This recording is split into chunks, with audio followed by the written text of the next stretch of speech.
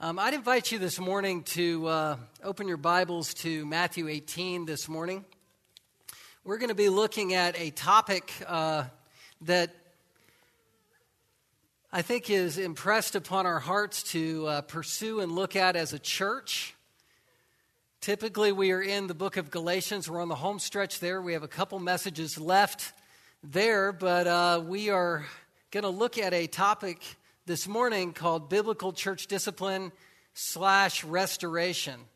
The biblical discipline can easily be retitled Biblical Restoration. I think it's a very important topic in terms of the church, the life of the church, and having a healthy, Bible-believing, New Testament, Bible-following, Christ-honoring church. We've got a great opportunity as a Bible church here in Anchorage to be biblical, to follow God's Word.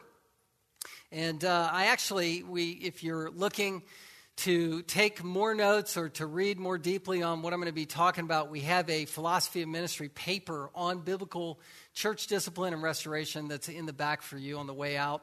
If you want to read that later. These notes that I preach from, manuscripts, are always posted online. You can read more there as well, because I am going to go to several different texts of the scripture, and I don't want you to be fumbling around, but I want you to be able to pay attention as we work through what I think is on my heart and on our hearts from the Lord this morning. One of the marks of true conversion is a hunger for holiness. It's not a popular doctrine today, as much of Christianity is blurred in terms of the church and the world or worldliness. But moral purity is something that is in the seedbed of true converts and should likewise be in the DNA of the gathering of converts, which is the church. People who have submitted their lives to Jesus Christ as Lord individually and corporately should walk with the integrity of holiness. Holiness. It's something that we sometimes fear and yet at the same time should embrace and love. Another word for holiness is purity. 2 Corinthians 7:1 is where Paul exhorted the Corinthians to live holy, and he longed for holiness for the Corinthian church. He says, since we have these promises, beloved, let us cleanse ourselves from every defilement of body and spirit, bringing holiness to completion in the fear of God. God is holy, so he commands believers to be holy. Be holy as your heavenly Father is holy. 1 Peter 1:15. God's word is also a reflection of God's holiness. God's word is pure. God's word is a lamp to our feet, a light to our path. Psalm 12:6, the words of the Lord are pure words like silver refined in a furnace, on the ground purified 7 times. Psalm 119, 140, your promise is well tried and your servant loves it. Holiness, it's expected. It's our personal expectation, isn't it? It's what we long to be. And yet, sometimes within the church, believers will wander away from holiness. They won't follow in the path of holiness. And yet the church, by necessity, should seek to preserve holiness among her people. Paul expressed this desire, 2 Corinthians 11:2. I feel a divine jealousy for you, since I betrothed you to one husband to present you as a pure virgin to Christ. Christ's own end for believers is holiness. He wants the church to be a pure and chaste bride. Ephesians 5:25, husbands, love your wives as Christ loved the church and gave himself up for her, that he, Christ, might sanctify her, having cleansed her by the washing of water with the word, so that he might present the church in himself in splendor, without spot or wrinkle or any such thing, that she might be holy and without blemish. Holiness comes through sanctification, but before you have sanctification, you have salvation, where you are reconciled with God. Christ is our holiness. Colossians 1:22. He, Christ, is reconciled in his own body of flesh by his death, in order to present you holy and blameless and above reproach before him. So it's expected. Holiness is expected of us. It is our status. It's also commanded in Scripture to be followed. As we are Christians growing in grace, we're not perfect, but we should love and pursue Christ, who is holy, and desire to be holy and a holy people. So on occasion, Christians wander away from the fellowship, and believers find themselves faced with a decision as to whether they will pursue wandering believers who are ensnared in sin. We recently covered this in our sermon on Galatians 6:1. You can go back and listen to that, about restoring those who've been caught in a trespass. It becomes necessary for the church and its shepherds, or elders, shepherds, pastors, to go after people who are straying and seek their repentance. God holds the church accountable for wandering sheep, and we know the beautiful parable that Jesus gave about the lamb that wandered away. He told the parable of the 100 sheep. If he, the shepherd, has lost one of them, does he not leave the 99 in the open country and go after the one that is lost until he finds it? And when he has found it, he lays it on his shoulders, rejoicing. And when he comes home, he calls together his friends and his neighbors, saying to them, "Rejoice with me, for I have found my sheep that was lost." Just so I tell you, there will be more joy in heaven over one sinner who repents than over 99 righteous persons who need no repentance. You see the motivation of restoration. This is the rubber meeting the road Christianity. This is the joy of Christian life, is going on rescue missions for people who are straying and caring for them, and seeing a rejoicing family surround someone who's been restored. Verse 8, or what woman having 10 silver coins, if she loses one coin, does not light a lamp and sweep the house and seek diligently until she finds it? The primary means for church restoration or church discipline, restoring wandering sheep or believers, is known as church discipline or biblical restoration. The steps are clearly laid out by Christ, who gave it to his disciples, which are applied throughout the New Testament for the church. Matthew 18 is where we find these steps. Matthew 18:15-20 is where I want to read. If your brother sins against you, go tell him his fault between you and him alone. If he listens to you, you've gained your brother. But if he does not listen, take one or two others along with you, that every charge may be established by the evidence of 2 or 3 witnesses. If he refuses to listen to them, tell it to the church. If he refuses to listen even to the church, let him be to you as a Gentile and a tax collector. The process doesn't stop there, though. Listen to verse 18. Truly I say to you, whatever you bind on earth shall be bound in heaven. Whatever you loose on earth shall be loosed in heaven. Again, I say to you, if 2 of you agree on earth about anything they ask, it will be done for them by my Father in heaven. For where 2 or 3 are gathered in my name, there am I among them. There's 4 steps that are laid out for us here. I am taking those steps in the outline from our church philosophy of ministry, something the elders affirmed years ago when I first came.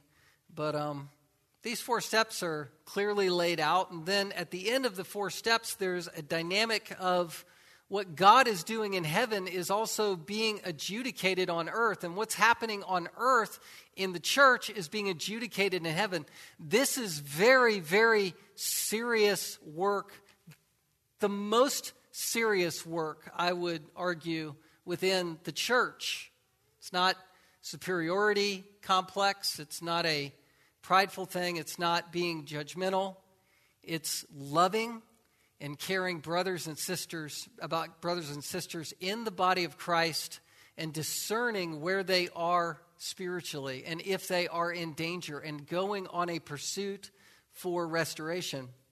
So the 4 steps, let me just talk them through.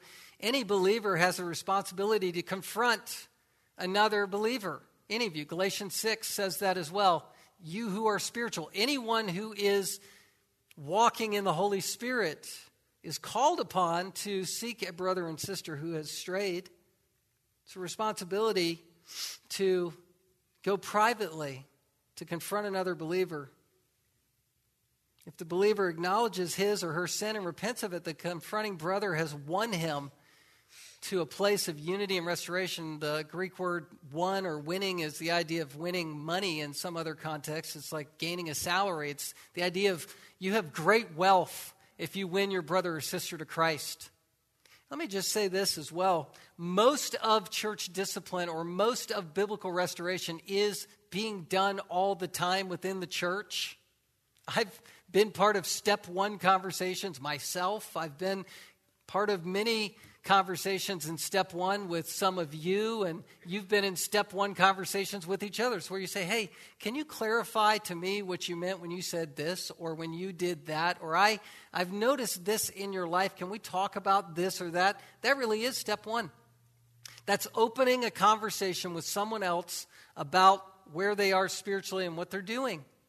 It's helping one another in the body of Christ. You almost could put it under Galatians, where Paul says in our last few sermons, bear one another's burdens and thus fulfill the law of Christ. It's coming under someone and helping them spiritually with the Word of God. 90% of church discipline ends at this step. Most of it never reaches a public level. Sinning believer does not repent, though, then the other believer is to bring witnesses. This is step two.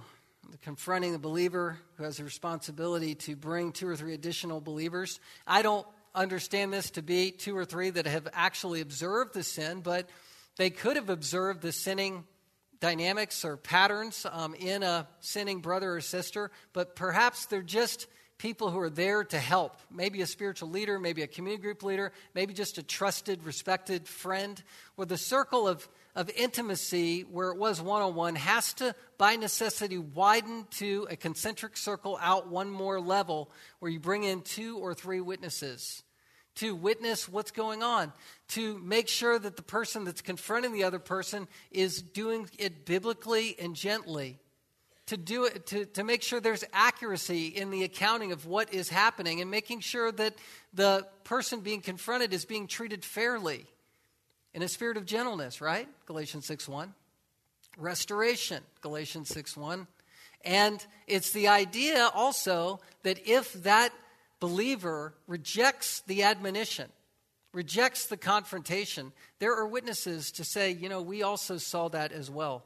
We're trying to together discern whether or not that brother or sister is repentant or not. Here, the confronting believer has the responsibility. And this responsibility is broadened, and it's broadened to 2 or 3 witnesses. That's verified in, or rooted all the way back in Deuteronomy 17:6 or Deuteronomy 19:15. By the mouth of 2 or 3 witnesses, let every fact be confirmed. This is, again, very serious work that's done in the church. 2 Corinthians 13:1 is where Paul carried that Old Testament principle forward in the New Testament church. Matthew 18 does it as well. Well, step 3 says that if the offending brother does not repent from the second confrontation, the sin is to be told to the church. This doesn't happen very often in churches. Public correction is rare. Maybe in one sense it's rare because steps 1 and 2 are live, and that is the spiritual immune system within the body that's working and functioning well and perfecting holiness. But I think for the most part, historically, churches have given themselves to growing churches through programmatic, dynamics and through opening the doors so widely that they become undiscerning as to whether or not someone is a believer or not at all. Whether or not someone's profession of faith is even asked or not is rare within many churches. The idea of health is identified more in terms of the size of the church rather than the follow-through with Scripture. Step 3 is a scary thing. It's a public step where the offending believer does not repent or has not repented with the second confrontation, and it's told to the church, the whole church. This is normally carried out by communicating to the leadership of the church. This would be a scenario where the witnesses go to the elders and say, listen, we have been meeting with a brother or sister in Christ. There's the time between step 1 and step 2 is not specified, so this could have been over a year's time, a month's time, a week's time. Could be a long process or a short process in step 1 that goes to step 2, where you're really trying to work with someone and identify them in their repentance. A lot of times you're gauging the timetable of discipline in terms of the effects that it's having on the rest of the body of Christ or not. If it's creating a spread dynamic of division or divisiveness within the body, then the speed and move to go to step 3 might be accelerated, but step 2 has been discerned to being not effective so far. It's effective in the sense of faithfulness, but it hasn't affected repentance yet. So it could be carried to the leadership of the church, who on behalf of the congregation then takes it to the entire congregation. And typically this would be done in a public service. And I would argue that because we meet and gather under preaching, because we meet and gather together with the Lord's table, because we meet and gather together with baptism on this public level, that this step 3 is that same church and should be handled on that public level most of the time. All members of the congregation are enjoined at that part, and this is the motivation for step 3. They're enjoined together to plead with the offending brother or sister to repent. It's an all call to the whole assembly. Again, the ecclesia, the called out and called together, the body of Christ, to go and pursue someone who is straying in the spirit of that shepherd that went for that straying lamb. It's a call to a person to repent of his or her sin and come back to the right relationship with God that he or she has professed up to this time. Well, after a sufficient time that's determined probably by the eldership, the sinning brother, whether the sinning brother has repented or not, this either leads to a step 4 or stops at step 3. If someone repents, then the process stops. If not, then step 4. This is where the brother or sister who is sinning is refusing to come back to Christ, and there isn't a discernible repentance. So by virtue of Jesus' own pronouncement, step 4 is enacted, and he is to be, and this sounds very severe and very strong, disfellowshipped or excommunicated from the body of Christ. And that could include attendance of services. So that sounds really, really severe. And I'll try to answer the question that might be being raised in your own heart, where you would say, wouldn't you want the brother or sister to continue to attend services to hear the gospel? Perhaps, but let me build the more case of the that the New Testament gives us in step 4 as we go. But the idea here is one of separation.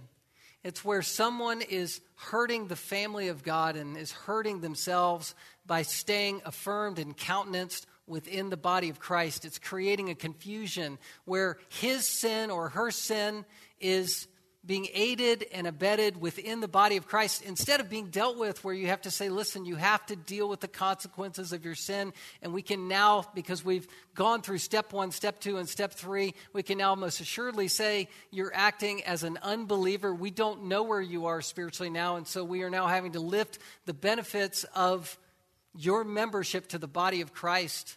And if you are present, we are basically coming to you, pleading with you to come to Christ. That's what your presence would mean. Step 4 is to make the church and the world distinguishable where it otherwise becomes indistinguishable when someone is sinning and known to be sinning and then remains as if he or she is a worshiper within the church. This person is treated as someone who's rejecting the gospel of Christ and is warned of the consequences of his or her sin and exhorted to come back to or come to a saving relationship with Christ in the first place. If the erring brother or sister later repents, this individual, and requests to be reinstated in the body of believers, he must this is a process that, at least according to our philosophy of ministry, is laid out here. That person meets with the elders, is evaluated in terms of his or her professed repentance, and then at the discretion of the elders is restored to the congregation. And this again at a public level, a public meeting, a public restoration. At such a time, he or she could be or should be restored to all the rights and duties and privileges and responsibilities of the fellowship and membership of the church. Here's a statement that I've always thought of in terms of repentance and restoration. Charles Haddon Spurgeon said that a person's repentance should be as notorious as his or her sin. So when someone's sin comes through a process of stage 3 and stage 4, it is public. It's affecting things on a public level already. And when someone comes all the way back to Christ or to Christ for the first time, that should be celebrated on a public level to alleviate confusion and to celebrate and vindicate God's faithfulness and glory through the process. That's pretty straightforward from Scripture.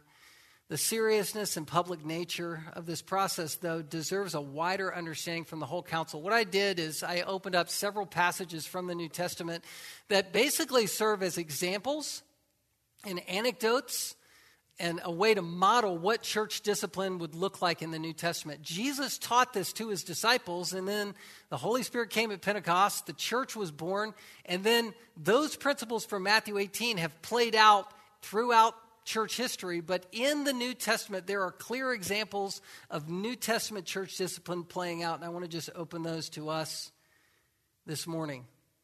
Church discipline is proven from 6 bases. So I'm going to basically prove church discipline in these steps through these examples. First, number 1, biblical discipline and restoration glorifies God and therefore proves our obedience to him.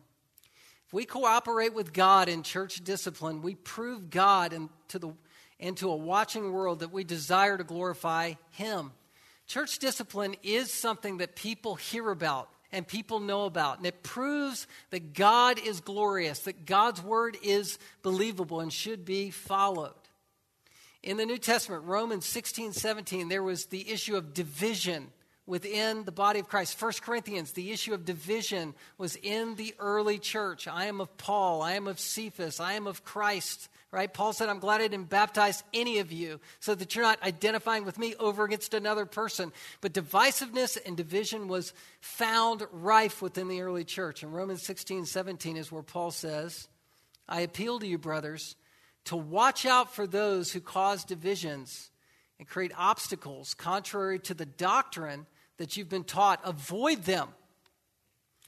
You'll see over and over again that immorality, like being divisive, and a watering down or an obstruction of doctrine, those two things always go hand in hand. False teachers will always change or tweak or shift Scripture to get away with their immorality or get away with what they preach, which is a worldliness within the church. There's always this 1-2 punch where people will water down truth to countenance immorality, and it slips in. You'll see it slip in sort of under the radar again and again. 1 Thessalonians 5:14, and we urge you, brothers, admonish the idle. Here's another sin, the sin of being idle. Laziness. You say, that's not a sin that we have to worry about today, except for the fact that most young men aren't fully gainfully employed till they're 50 now. No, I'm just kidding. But I mean, there is an epidemic of laziness, and that ties in with playing too many video games down in the basement and staying home. But it says, admonish the idle, encourage the faint-hearted, help the weak, be patient with them all. There's an admonition that's to be taking place. And we went through this last week, 2 Thessalonians 3:6-15. Idleness was being called out within that church. Paul said, I command you, brothers, 2 Thessalonians 3:6-15, in the name of our Lord Jesus Christ, that you keep away from any brother who is walking in idleness. Keep away. The Bible says bad company corrupts good morals. Don't be around people who are lazy and not in accord with the tradition that you receive from us, who are straying from the teaching of the apostles. For you yourselves know how you ought to imitate us, because we were not idle when we were with you, nor did we eat anyone's bread without paying for it. So he's calling out people who are freeloading. But with toil and labor, we work night and day that we might not be a burden to any of you. Paul's saying we're examples. We're not doing this. Imitate our faith. Verse 10, for even when we were with you, we would give you this command. If anyone is not willing to work, let him not eat. So this is an apostolic command from Scripture. We in the New Testament church would use a clear command of Scripture and admonish someone and say, you need to stop doing this. What was the serious sin within the church that was part of the inspired text for us to learn from? Laziness. People being lazy or idle, unwilling to work, freeloading. Paul said, look, you can't aid and abet this kind of sin within the church. For we hear that some among you walk in idleness, not busy at work, but busy bodies. Now such persons we command and encourage in the Lord Jesus Christ to do their work quietly and to earn their own living. As for you, brothers, do not grow weary in doing good. Now look at church discipline here in verse 14. It gets very specific. If anyone does not obey what we say in this letter, take note of that person. Take note of that person and have nothing to do with him, that he may be ashamed. That's severe. It's severe when you begin to put it in practical steps that could happen in a 21st century church. You're identifying someone who's a bad influence on the rest of the flock, and you're separating from that person. Verse 15, though, says, do not regard him as an enemy, but warn him as a brother. This is step 3. This is when something becomes on such a public scale that you're not saying that they are not a brother or sister in Christ. You're going to that person in a spirit of love, in gentleness, with restoration, and you're saying, I can't affirm what you're doing, or in this case, being lazy, which you're not doing. I can't affirm that. I have to create some level of separation, but I'm warning you as a brother in Christ. I'm not treating you as an enemy. So similar, but with a couple additional elements. There's the confronting of pastors and elders or shepherds. 1 Timothy 5, 19 through 20. Do not admit a charge against an elder except on the evidence of 2 or 3 witnesses. Which step is that? Step 2, class. That's step 2. With elders and shepherds, typically because we have the job of calling people out with the word of God on their sins, it creates a vulnerability. It just does. I mean, you're communicating truth to people, and people are wrestling with their own sin. But we're all sinners, and we're all vulnerable to our own weaknesses and sins. And we need to be confronted as well. It's just there's a carefulness that's instructed here because of the vulnerability of shepherds, where when you confront someone, you take other people with you. You do it in a dimension where there can be immediate discernment, both to protect the shepherd, but also to protect the witnesses, because you're confronting someone who's in leadership. And this should be part of the regular practice that goes on in the church as necessary. Look at verse 20. It's very severe. The stakes are very high when you find out that a pastor or elder is sinning. Those who persist in sin, rebuke them in the presence of all. This is step 3, so that the rest may stand in fear. The public nature of the office calls for unrepentant elders or pastors to be brought to step 3. But anyone in the church could be part of a step 3 public announcement. This is what makes membership so meaningful. And, it makes it one of those things that people have to think through very clearly, because when you become a member, you are signing yourself up to this process, to participate in it, to reach out to people, and to be willing to be confronted in step 1, step 2, step 3, or step 4 as necessary. It's very sobering, and that's, I think, why membership sometimes gets watered down or it's lessened in the minds of some. False teaching and false teachers are divisive, and they bring poison into the church that needs to be addressed. Look at 1 Timothy 6:3. The longer I'm in church ministry and in local church dynamics, the more I see why Paul picked out and used and specified specific sins, because these are the things that we deal with regularly within the church. If anyone teaches a different doctrine and does not agree with the sound words of our Lord Jesus and the teaching that accords with godliness, he's puffed up with conceit and understands nothing. He has an unhealthy craving for controversy. So it's leaders who are promoting something. They're soft selling the gospel, but they want to mix it up. They want to be controversial.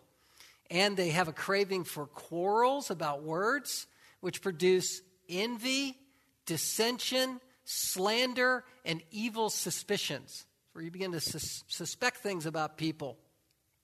And constant friction among people who are depraved in mind and deprived of the truth, imagining that godliness is a means of gain. I mean, we don't have time. I mean, we probably should take the time to unpack every one of these sin dynamics, but they're so severe. It's the idea of someone who is coming into the church, he's arrogant, he's filled with himself, he's watered down the gospel so that he can get away with his presence and what he wants to achieve. He has a craving for controversy, quarrels about words, he's straining at gnats. There's envy that's being produced by this, jealousy, that people are splitting up in relationships, there's slander going on, and suspicions about leadership or suspicions that are created within the body of Christ. There's a friction in the body of Christ. It's people who are hardened in their mind. They're starved of the truth. The Word of God is not being brought to bear on the issues. And then people are being driven by money. It's a godliness for a means of gain. Titus 3:10. What are you supposed to do with people who sin in this way? For as for a person who stirs up division, after warning him once, then twice, have nothing to do with him. There's that very controversial moment again as we just read the plain word of God, that there are moments where we need to create a healthy separation from people for their own good and for the sake of the body of Christ.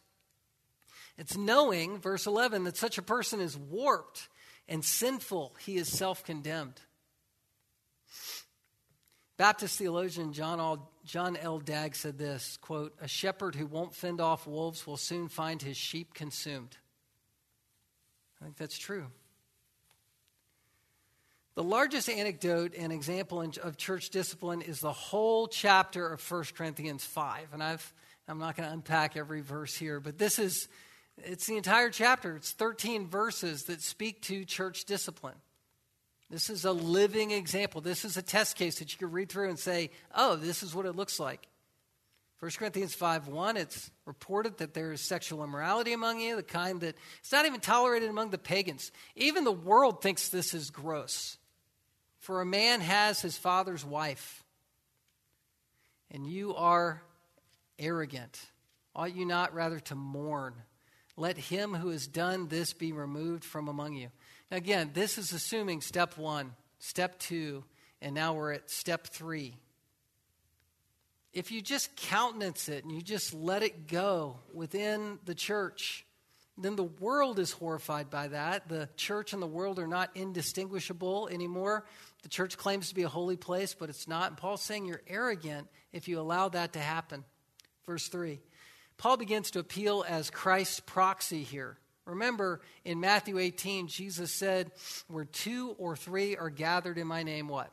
There am I in your midst. This is not talking about some prayer meeting where we hold hands and pray. That's not what that verse means. It means when you are doing something that as serious as church discipline, Christ is especially present in that moment. This is a holy moment that we were talking about. And so Paul wants to emphasize that.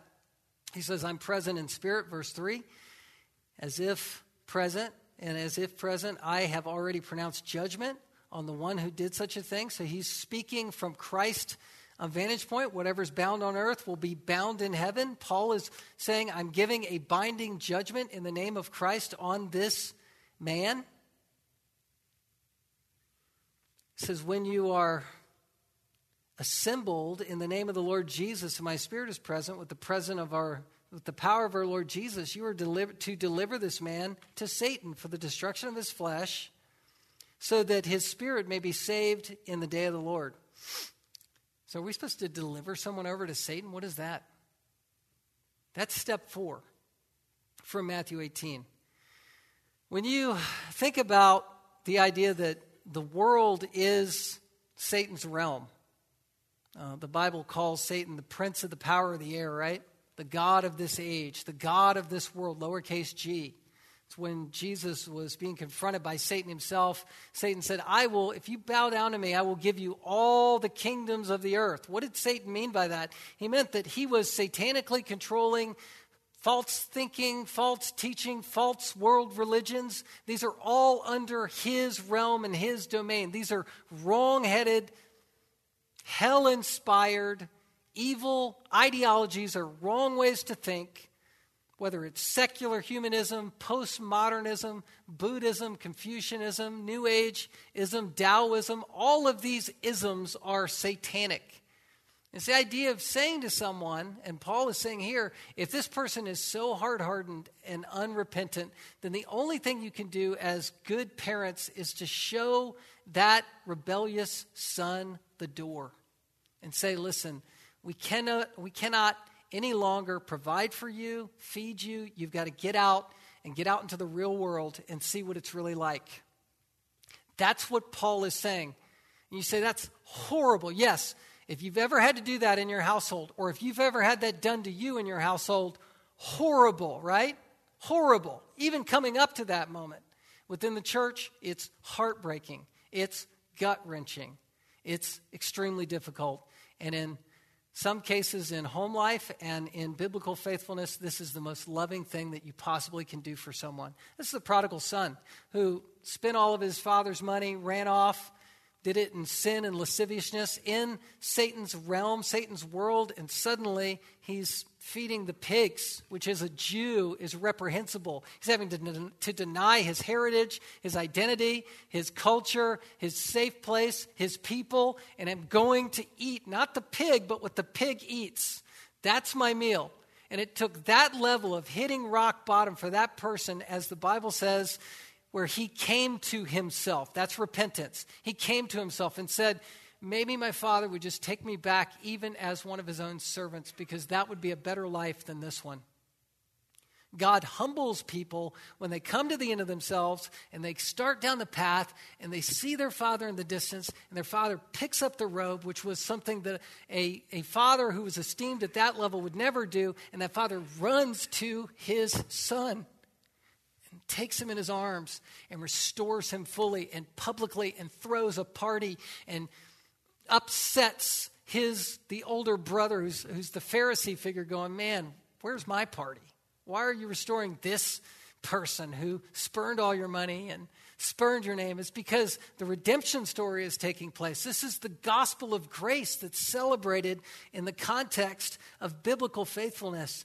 But Paul at this point is saying, deliver this person for the destruction of his flesh. Why? So that he'll be saved in the end. So that if we can't throw a party here on earth, one day we'll be throwing a party up in heaven because we followed through. And people say, man, church discipline doesn't work. It won't happen. Listen, it works as well as when someone is kicked out of a house, when suddenly they feel it. They feel the accountability on deep levels, and God is working in that person's life and in their heart and binding and maybe loosing that person from their sin so that they will come back or be saved at the end as they are dying on their deathbed and then being brought into the presence of the Lord because they repented. Verse 6, your boasting is not good. Do you not know that a little leaven leavens the whole lump? Cleanse out the old leaven, that you may be a new lump. The idea is if you maintain that person in a hypocritical state, listen, we either practice church discipline or you are living in hypocrisy, right? If you keep the hypocrite and you keep the good face of hypocrisy within the church, it creates conflict. It spreads. It creates sinfulness within the church. Verse 8, let us therefore celebrate the festival, not with the old leaven of malice and evil, but with unleavened bread, the unleavened bread of sincerity and truth. Verse 9, I wrote to you in my letter not to associate with sexually immoral people. Not at all, meaning the sexually immoral of this world. He's saying, look, we're not talking about being judgmental of people who are outside the church. We're talking about people who want it both ways. I want my sin, and I want my facade, and I want my church fellowship. And he's saying you can't have it both ways.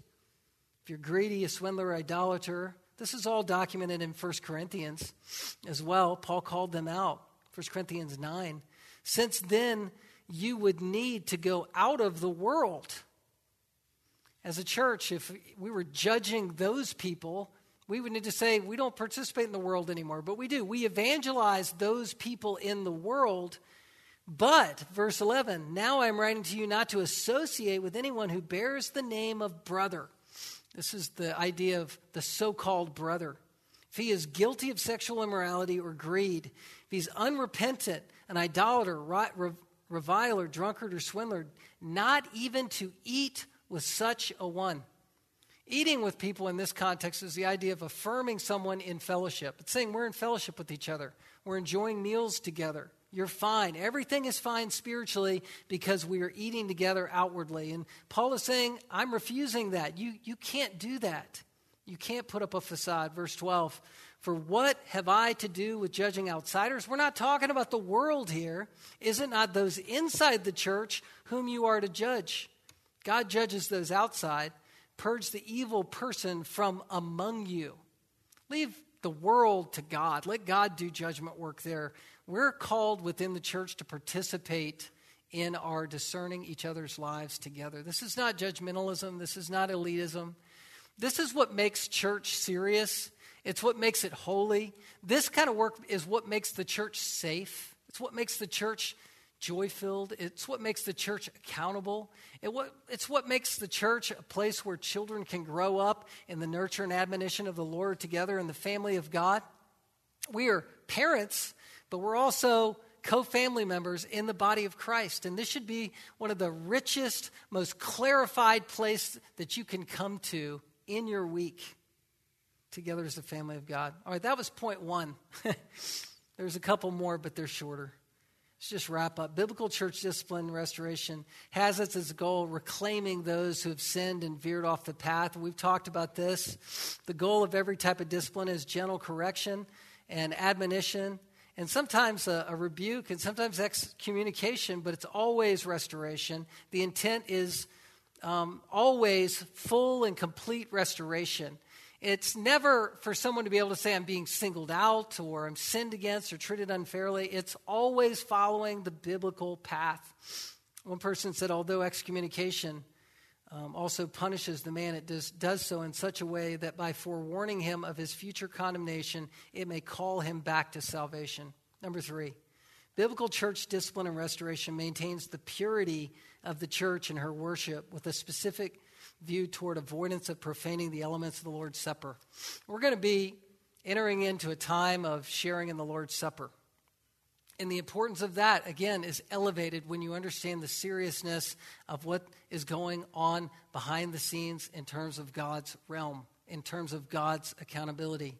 When the Corinthian church accommodated a man's sexual sin, as was read before, he admonished them in 1 Corinthians 5. But I think that admonishment is carried forward in 1 Corinthians 11.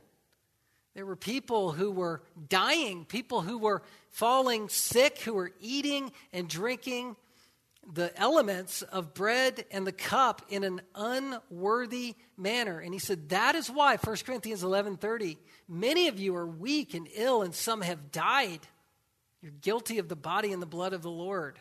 When you aid and abet sin within a church, God's judgment is there. We maintain visible purity to the full extent of our knowledge and power.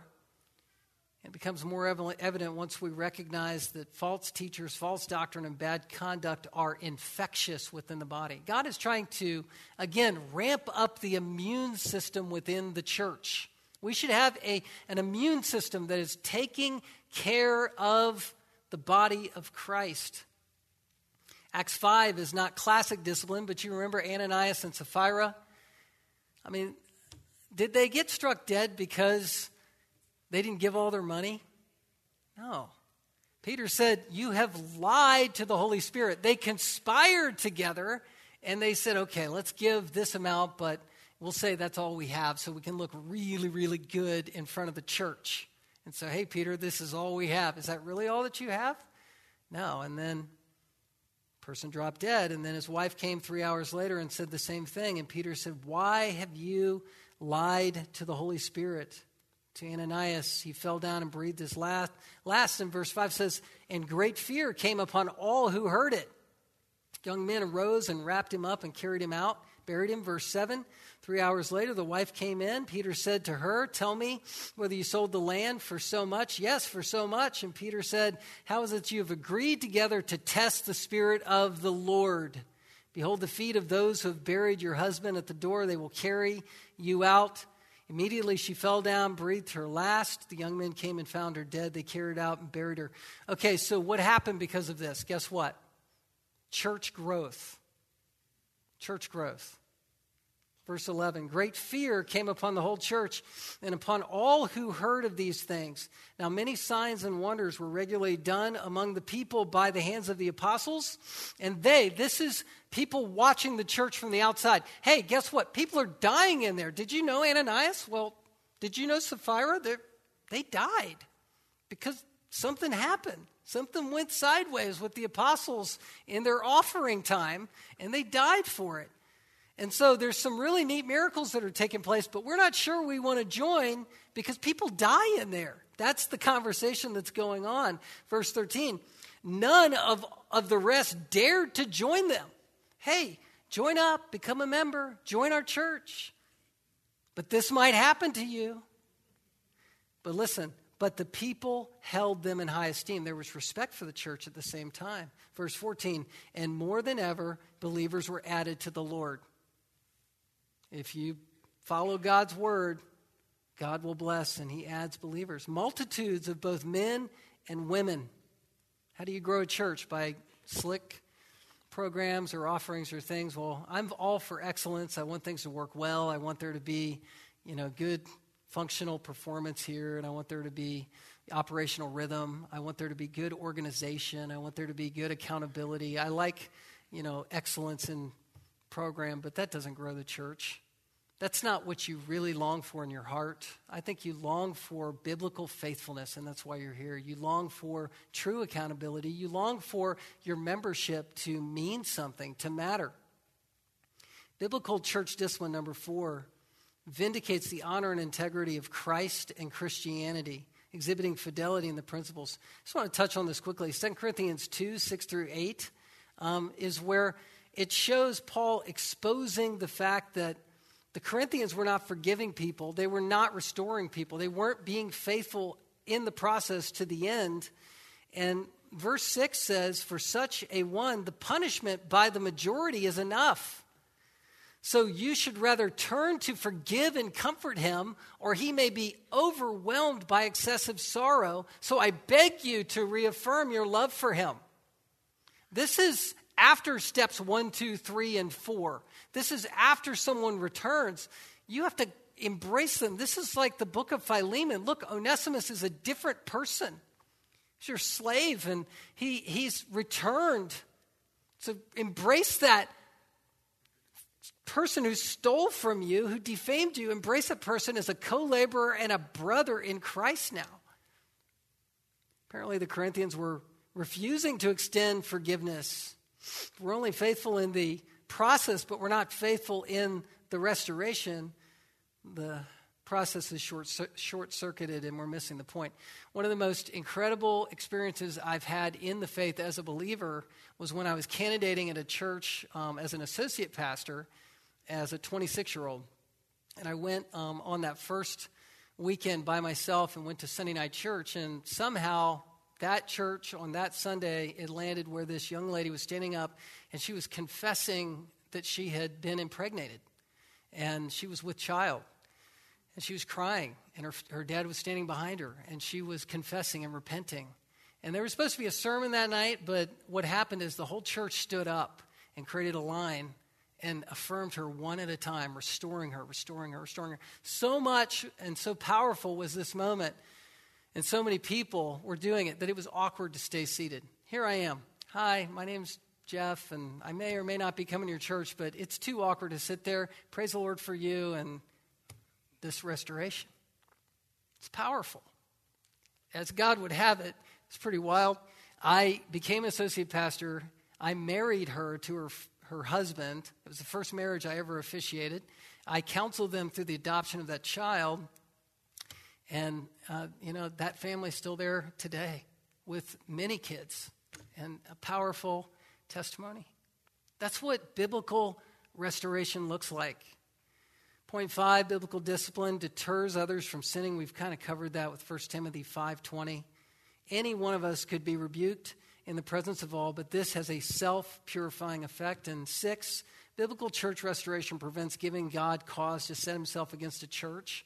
And I'm not going to get into this, but Revelation 2, if you read that again, I've been reading those. I read those as the reading of God's word recently.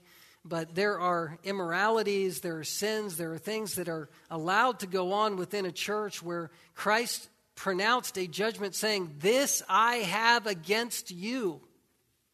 And as you know, the accounts of the 7 churches, many of which just went out of existence altogether because they would not obey God's command. A local church leadership, when it refuses to discipline its members, then that local church is in danger of being judged by God himself, even to the point of being judged out of existence. Look, nearly every organization practices discipline of one form or another. They're corrective measures. Fraudulent lawyers. If you're watching the NBA playoffs, if somebody takes a swing at somebody else, guess what? They're going to get fined. If they foul hard enough, they're going to be fined, right? Malpracticing doctors, teachers can be fired. A coach who's leading practices but won't bench a player or send someone to the locker room or kick a person off the team that's destroying the team from the inside is no coach at all. You don't respect a coach who's unwilling to do that. Athletes need instruction and they need practice. They need practice and they need correction. Teachers need to give homework assignments and actually grade the papers. Doctors need to fight diseases. Doctors need to not ignore health concerns like cancer. Churches often will teach and make disciples, but not discipline. The word disciple and discipline are from the same etymological family. They're the same word family. So if you love disciples, love making disciples, then you're going to love discipline. The problem is that there's malpractice in the church, cancerous tumors that are lethal when left alone, but need to be dealt with for the sake of health. It's not being proud or judgmental. This is the love of a father, Hebrews 12. We, again, don't have time to unpack that one. Hebrews 12, 6 and following. The Lord disciplines the ones that he loves. He treats believers as sons. The sons respect the father for the discipline. Discipline for us is for a short time, it seems. For they disciplined us for a short time as it seemed best to them. But he, God, disciplines us for our good, that we may share in his holiness. Might seem painful in the moment rather than pleasant, but later it yields the peaceful fruit of righteousness to those who have been trained by it.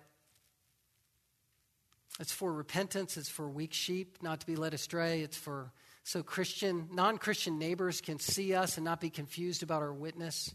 And it's to protect the honor of the Lord.